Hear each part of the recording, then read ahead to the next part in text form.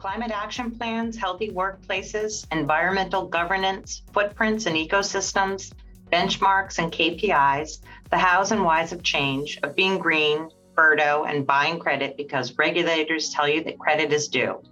I'm your host, Jackie Falla, and this is FM Forward. Welcome to Season 4, Track 2, which is all about making you successful in the face of significant change. Get ready to dump the dirty and clean up your act. In the prosaic words of Kermit the Frog, it's not easy being green, but we're here to help. Let's take a break to learn more about one of our partners. Tecta America is the leading national commercial roofing company in the U.S. with over 90 locations nationwide and 5 New England offices. They have an exclusive high-performance tool designed to manage your roofing portfolio, the Tecta Tracker. This tool is the total roof asset management system designed to meet the needs of today's sophisticated facilities managers. This software makes it easy for you to plan, budget, manage, and optimize your roofing portfolio.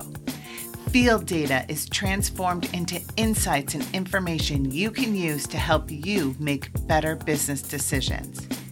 And do you know the score on your roof? To help you plan, Tecta America scores your roof with Roof Assessor points. This proprietary indexing tool incorporates 10 key performance criteria, including membrane and seam condition, flashing condition, age, and pending repairs to arrive at an estimated remaining service life. To learn more, email Anthony Mora at amora@tectaamerica.com or check out today's show notes. Good morning. I am so pleased to have Andy Wu of Liberty Mutual here with me today in the second episode of our 4th season, second track on climate action. Andy is a senior corporate sustainability consultant for Liberty Mutual and has just a really interesting and wide breadth of experience that I think is going to help our FM listeners really get their arms around how to begin taking actionable steps to their own planning efforts. So thank you, Andy, for being with me this morning. Absolutely, Jackie. Thank you for having me.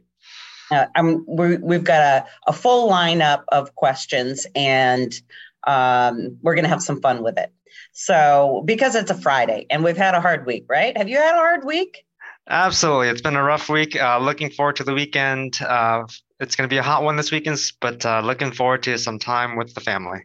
Good. I'm glad to hear it. Well, with, 800 offices in over 20 countries worldwide, you do have your hands full. So how did Liberty arrive at its current reduction commitment?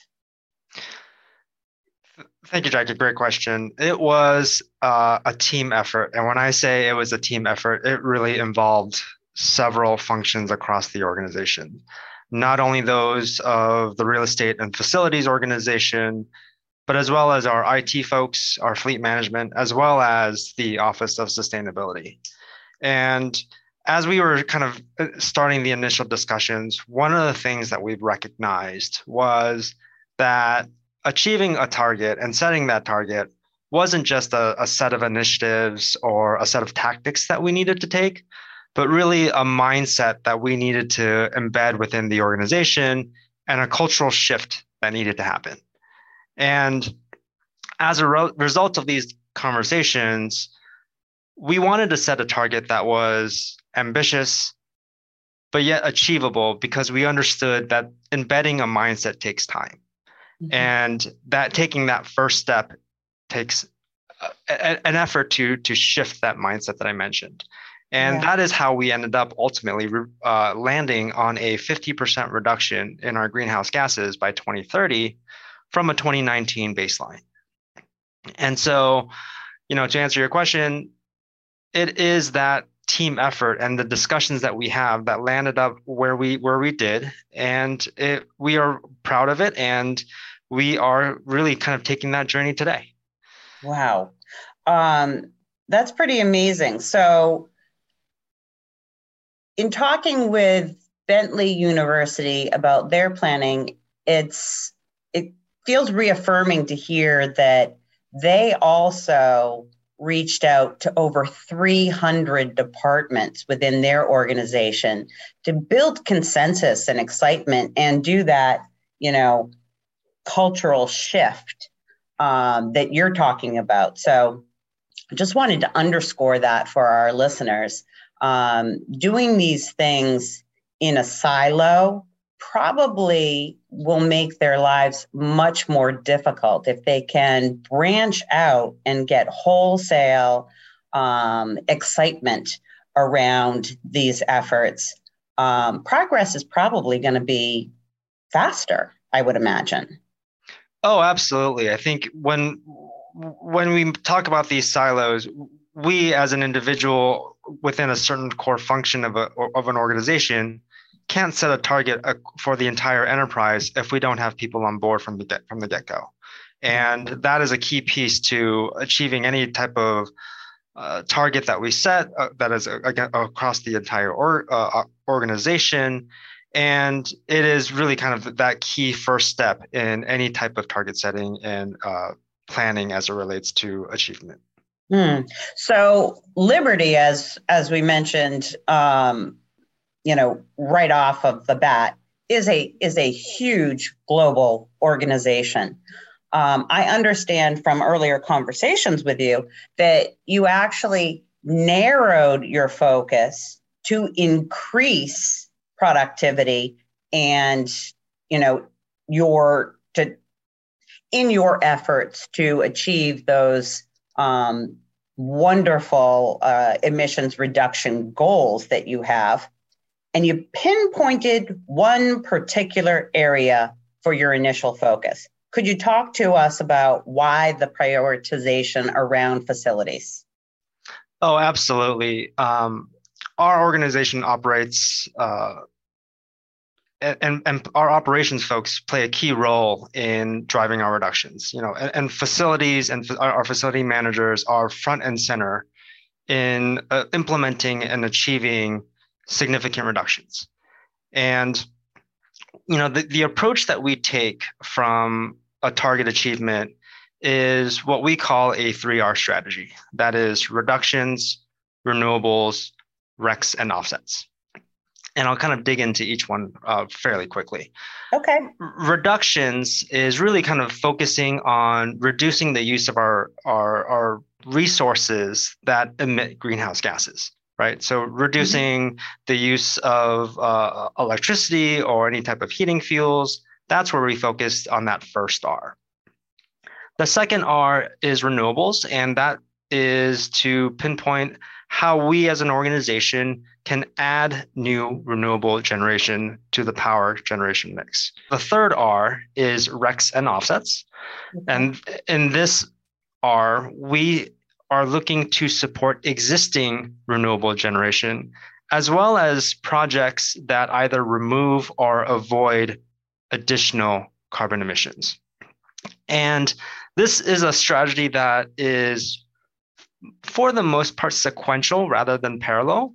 And the reason why is because you want to make sure that you reduce your consumption first before looking at opportunities to build new renewables or to purchase or support the existing renewable generation or any type of carbon offset projects, right? You want to make sure you reduce first before you go on anything else. From that perspective, that is where facilities comes into a big place because they have the control, they understand the operations of the organization to really drive that first R. Okay.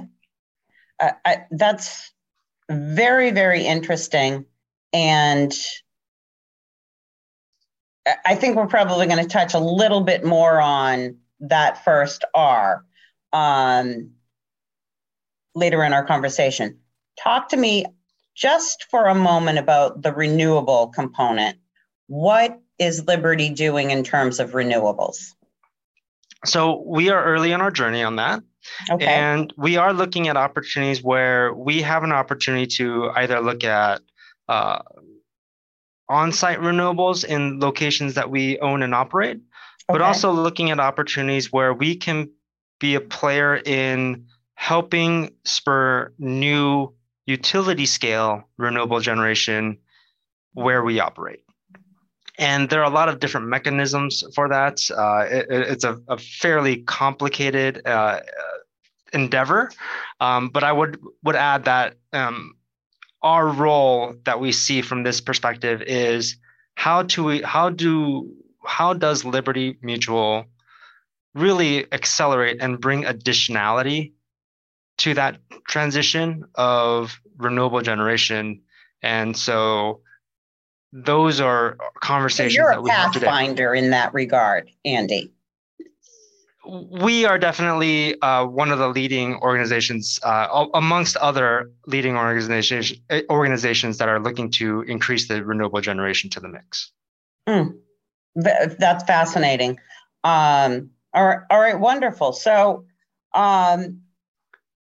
we know that many of your facilities fall into states, municipalities, cities that have frameworks around carbon reduction, emissions, etc.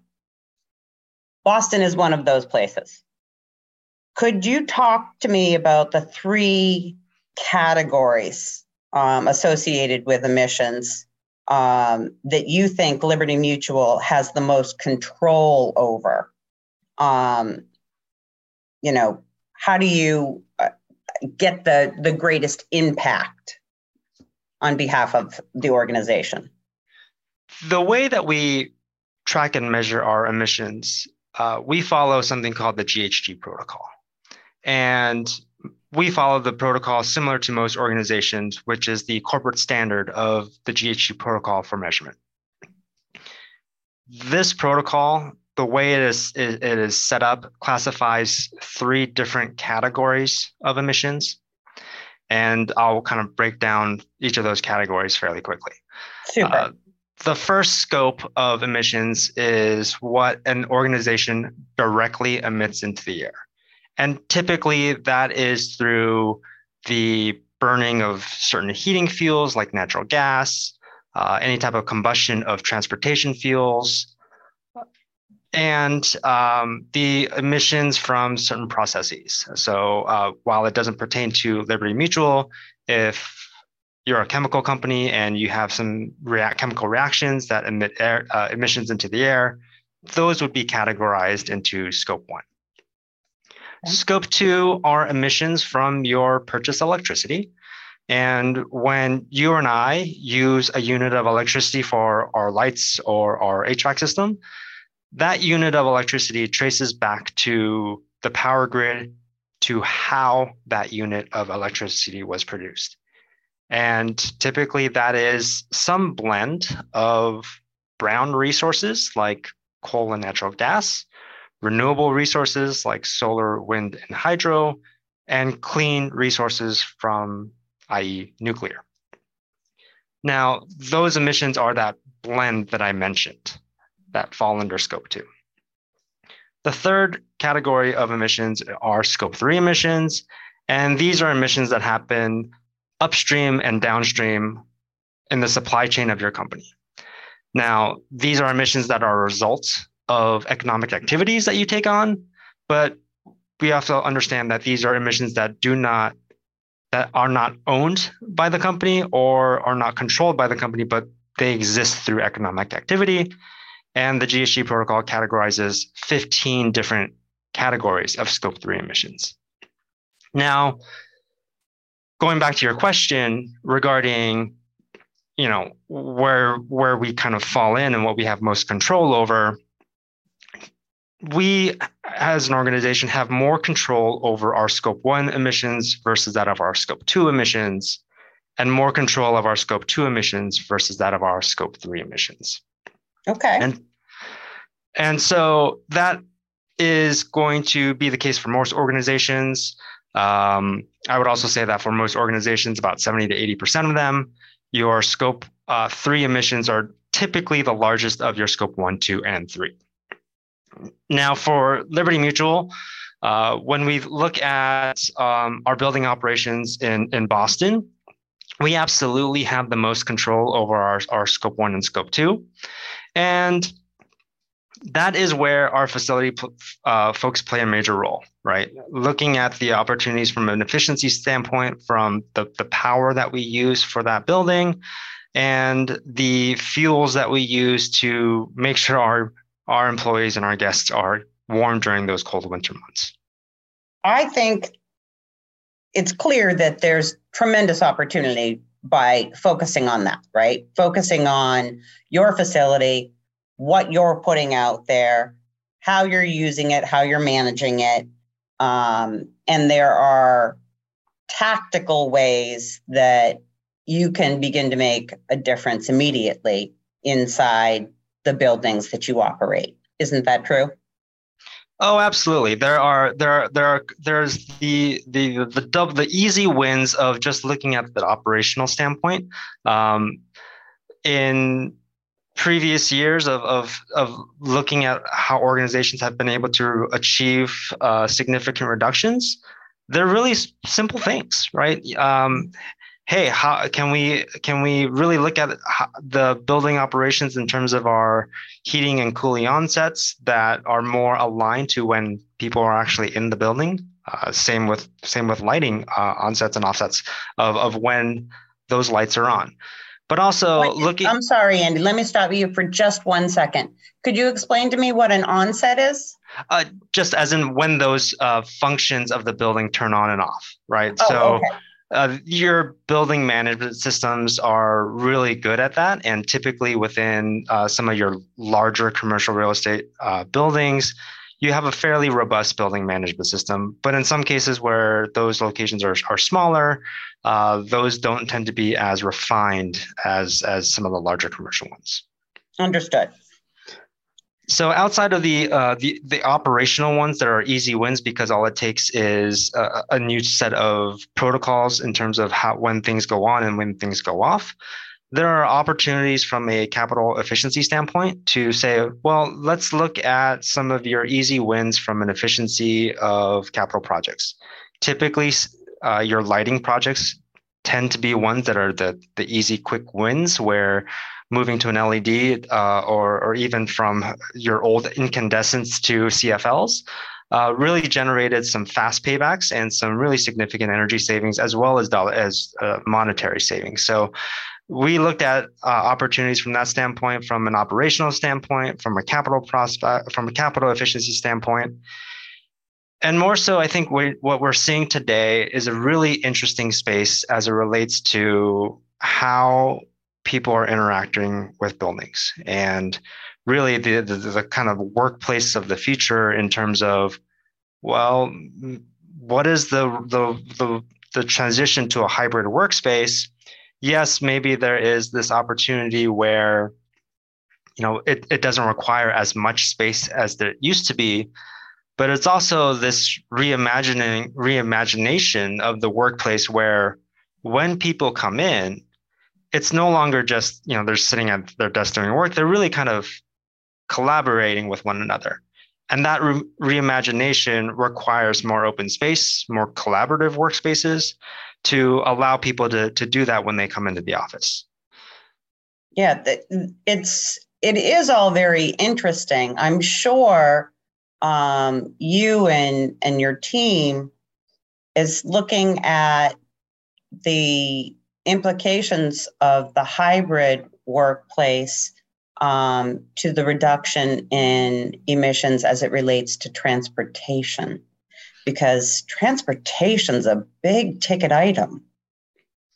Absolutely. Now, going back to the way that our emissions are calculated, transportation is absolutely a huge one. I would add, though, that when we look at the operational boundaries of Liberty Mutual, the transportation that we have and that we record in the emissions that we directly emit into the air are from our fleet, right? From our adjusters and claims folks that are going to sites that are evaluating, a person's property to make sure that the claims are properly valued. Now, as it relates to the transportation that I may take to go into the office, that is part of Liberty Mutual's Scope 3, because it's not one that Liberty Mutual directly owns or controls. It's what I own and what I control. So while but you might be able to incentivize employees, perhaps, and maybe there are other ways to do it too. Yeah, absolutely. There are definitely ways in which Liberty Mutual can promote work from home, can set up policies for that. But ultimately, they don't have the decision to tell me what car I drive or whether or not I take public transportation or not. They do have the ability to and the opportunity to influence, but it is not an ownership.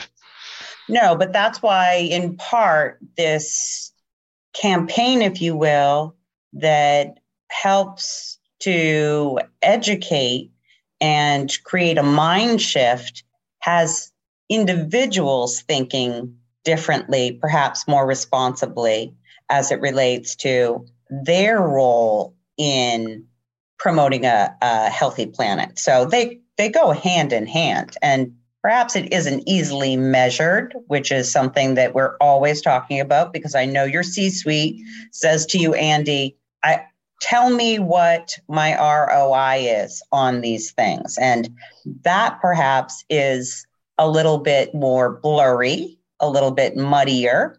But you have other programs that you're rolling out where you are having clear, measurable returns. And as you say, there's low-hanging fruit on programs like lighting retrofits, which you can show immediate savings to that C-suite. And when you're pairing things, doing right with saving money, it's a win-win.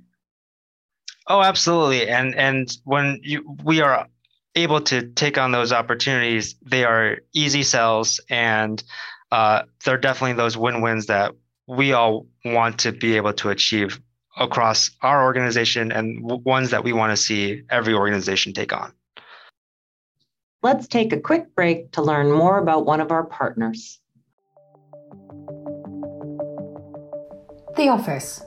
What future does it have in today's working world? A world that is more flexible? A world that can work anywhere? Hi, I'm Suki Riley, Regional Director at MovePlan, a leading specialist in move and change management. We partner with businesses around the world, helping them cope with the challenges associated with change. Whether they want to relocate, reimagine their current workspace, or indeed reevaluate their workplace culture. At MovePlan, we combine the technical elements of a move with support on workplace change and the work environment to provide bespoke and actionable solutions that meet your business needs. So, whether you're looking to return to the office, stay remote, or be somewhere in between, MovePlan can help you make sense of the working world today. To find out how we can help you, just search MovePlan.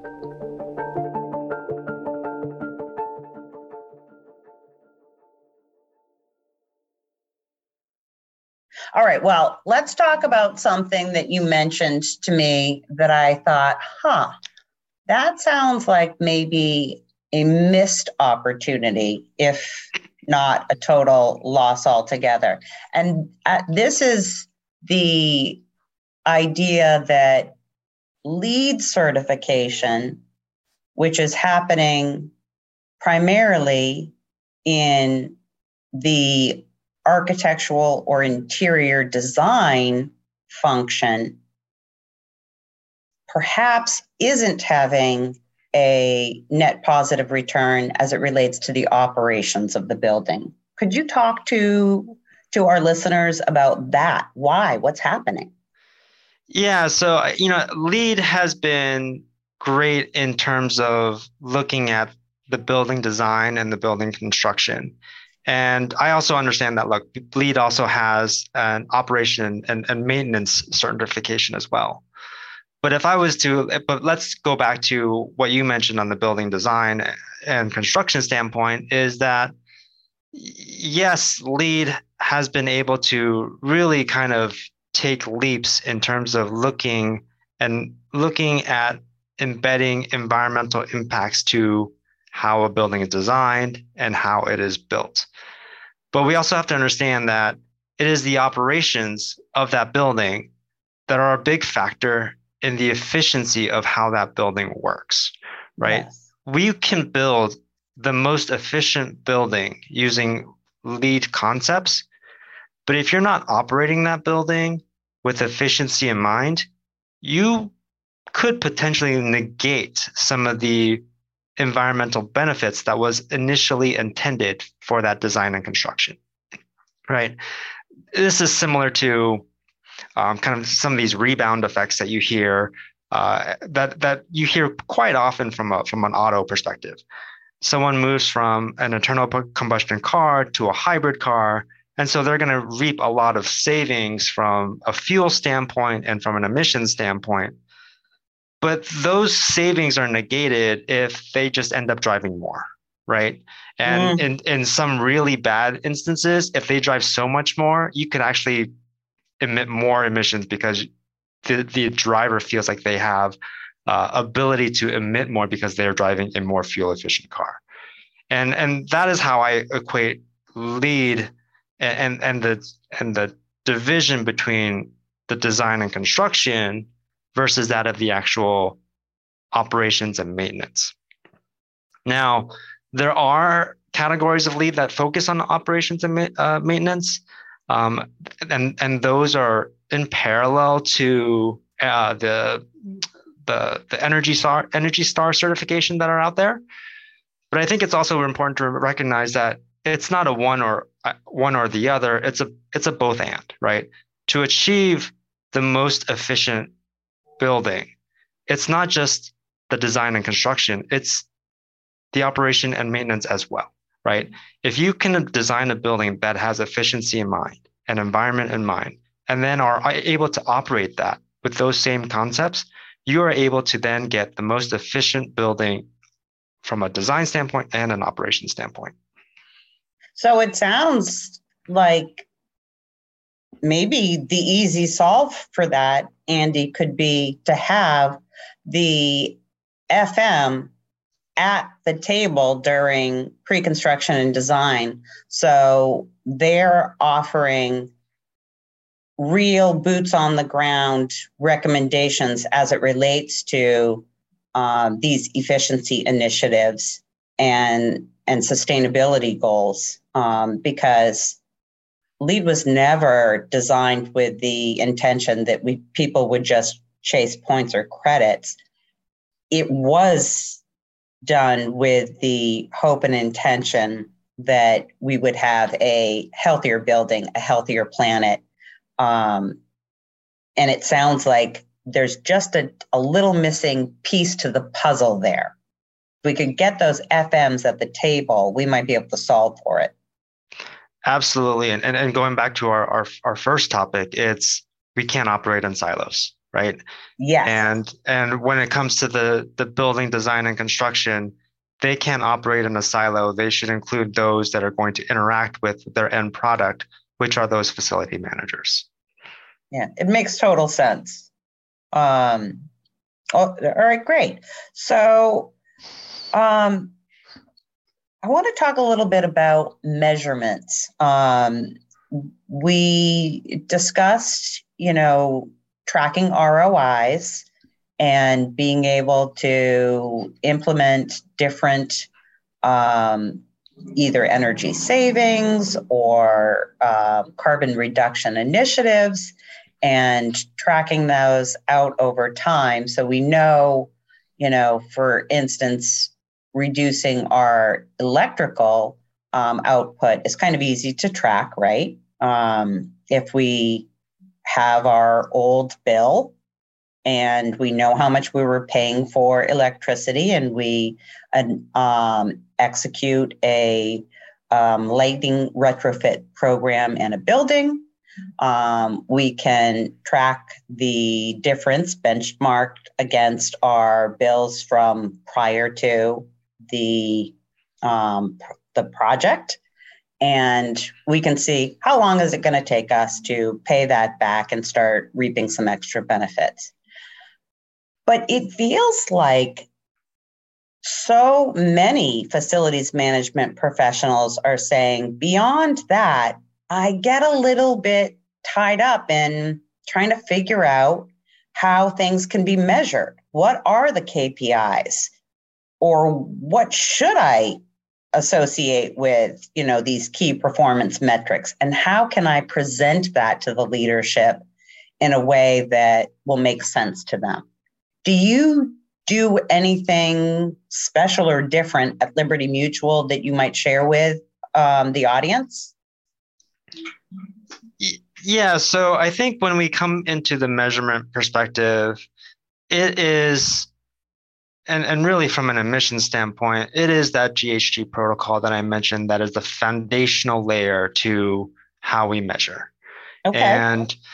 And it is that protocol that defines the control approach that we take to measuring our emissions.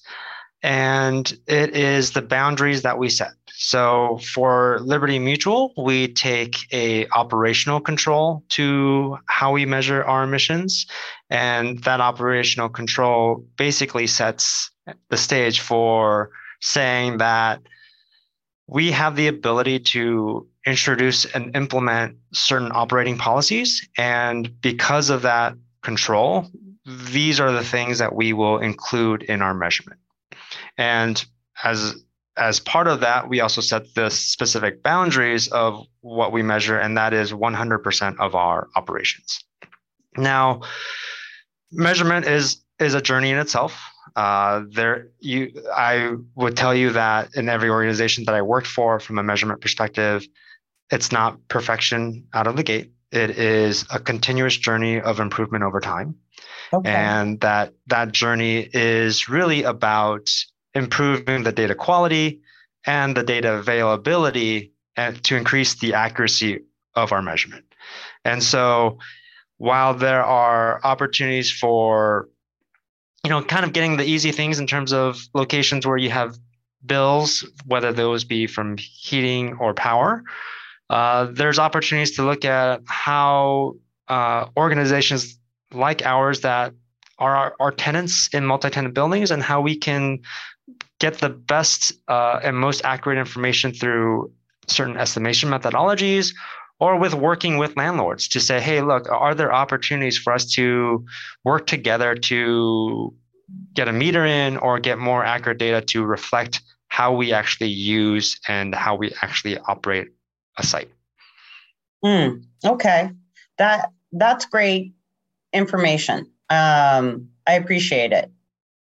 And I think that in some future episodes, we're going to actually discuss some technologies that can be implemented that will help with that, and make both that data cleaner, if you will, and therefore your ability to measure things more accurate. So we'll leave that there for now, because we have a couple of other things I want to tackle before I let you go.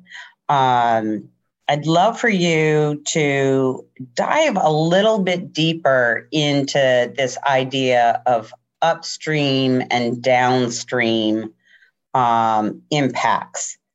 I do know that it's one of the categories. I do feel like it seems, in a country that values freedom and democracy, we are not going to be telling other people how and what they can do and how to operate their businesses. But there are some tangential impacts, are there not, that we might control? So that's a great question. And let me circle back to what I mentioned earlier on Scope 3 emissions, that they are those upstream and downstream emissions, and that they are the largest category for most industries. And for Liberty Mutual in the insurance sector and for the financial services more broadly, that holds true. And while we agree that we don't have the control or don't own those emissions, we do believe that as risk advisors, we have the opportunity to work with our clients from a transitional standpoint, right? But in order to have these conversations with our clients and upstream with our suppliers, we need to have conversations that are genuine and that they are meaningful and that they show that we have, as Liberty Mutual, walked the walk. Mm-hmm. And in order to do that, we need to circle back to things that we do have control over and to work with our facility managers to say, hey, look, we know that there is a pathway for us to achieve reductions.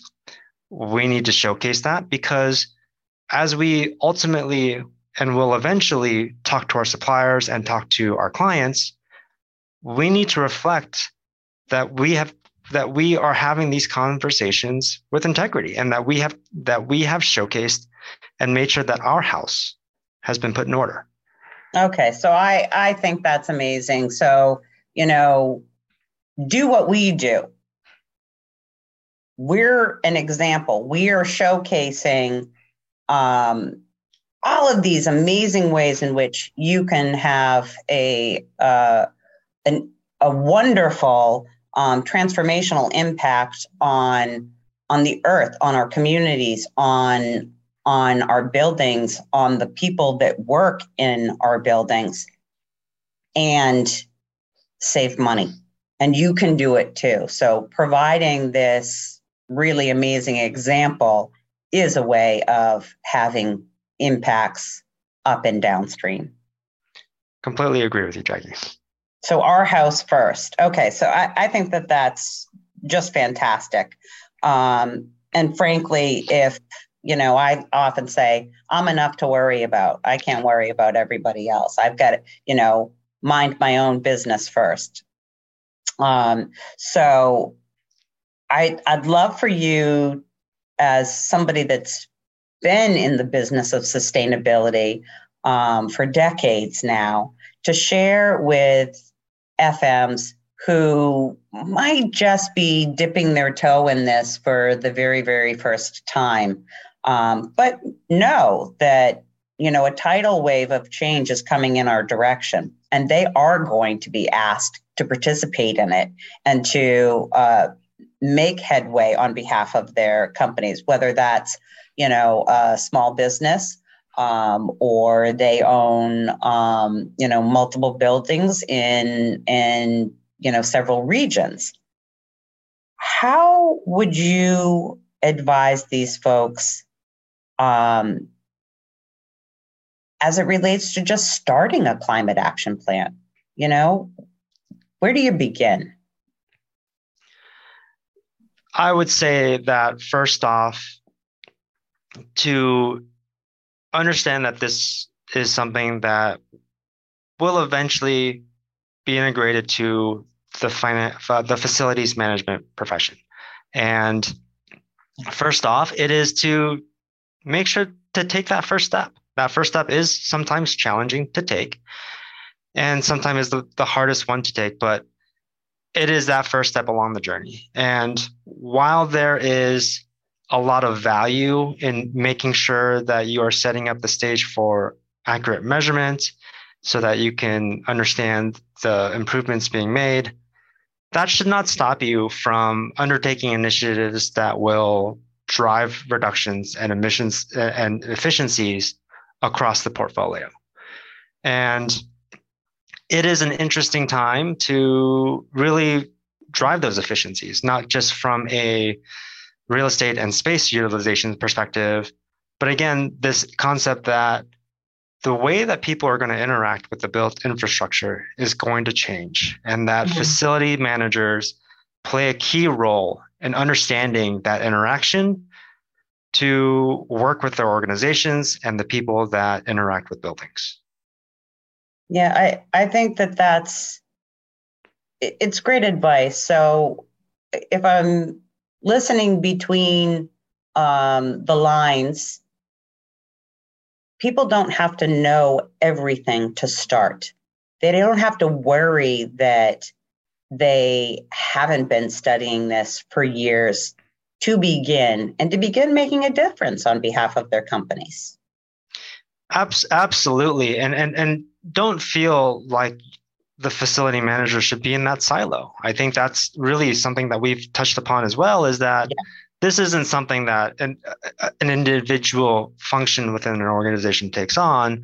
This is really something that happens across the entire organization. And that is one that has been one that I've really enjoyed, is working across different functions in an organization, not just within our facilities organizations, but also within some of the business units that are incorporating sustainability in mind to how we do everything we do.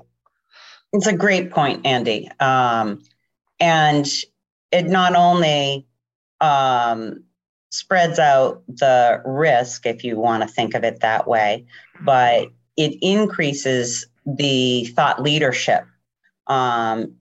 Ideation about which efforts to start first will come from, wildly different groups within the company. And that can be both exciting and good. And sometimes it won't work out, and that's okay. It's, it gets added to the list, you recalibrate, and you keep moving. You got to be agile, and you just got to keep doing it. Keep on plugging away. Good. Well, we have covered a lot, but I did want to ask you, do you have any final thoughts that you'd like to share with our audience before we sign off? Absolutely, Jackie. And thank you for allowing me this opportunity. I just want to say a big thank you to facility managers and folks that have been in this space, in particular the last 2 years. I started at Liberty in May of 2020. And in some of the initial conversations that I had with our facility folks, I noticed that they were really kind of the first ones and really kind of the only ones that continued to go into the office. And at a time when there was so much uncertainty known about COVID, they were the ones who made sure that folks who needed to go into the office were able to do that. And they were the ones who allowed people to feel safe in those environments and safe in the buildings that they operated. And so I want to say thank you to the facility managers at Liberty, but also to your listeners, who are those essential workers that allowed us to do our job.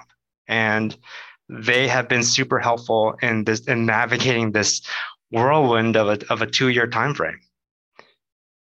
Yeah, we appreciate that. It has been a very, very interesting time. Buildings can't just be shut down, to your point, and expected to function. They're living, breathing entities, and they don't like it. Their pipes get gunked up, and biogens and diseases form in the water pipes, and there's a whole series of things like we just don't think about as it relates to how buildings operate. And FMs were put at the forefront of that, and thankfully, because their expertise is just incredible. Absolutely. Well, thank you again. This has just been so much fun talking with you. You're a wealth of information, and I think our listeners got quite a few good tips and advice about how to start their journey. Thank you, Jackie, and thank you for the opportunity to join the podcast. It's been a pleasure. All right. You take care and enjoy your weekend. You too. Thank you.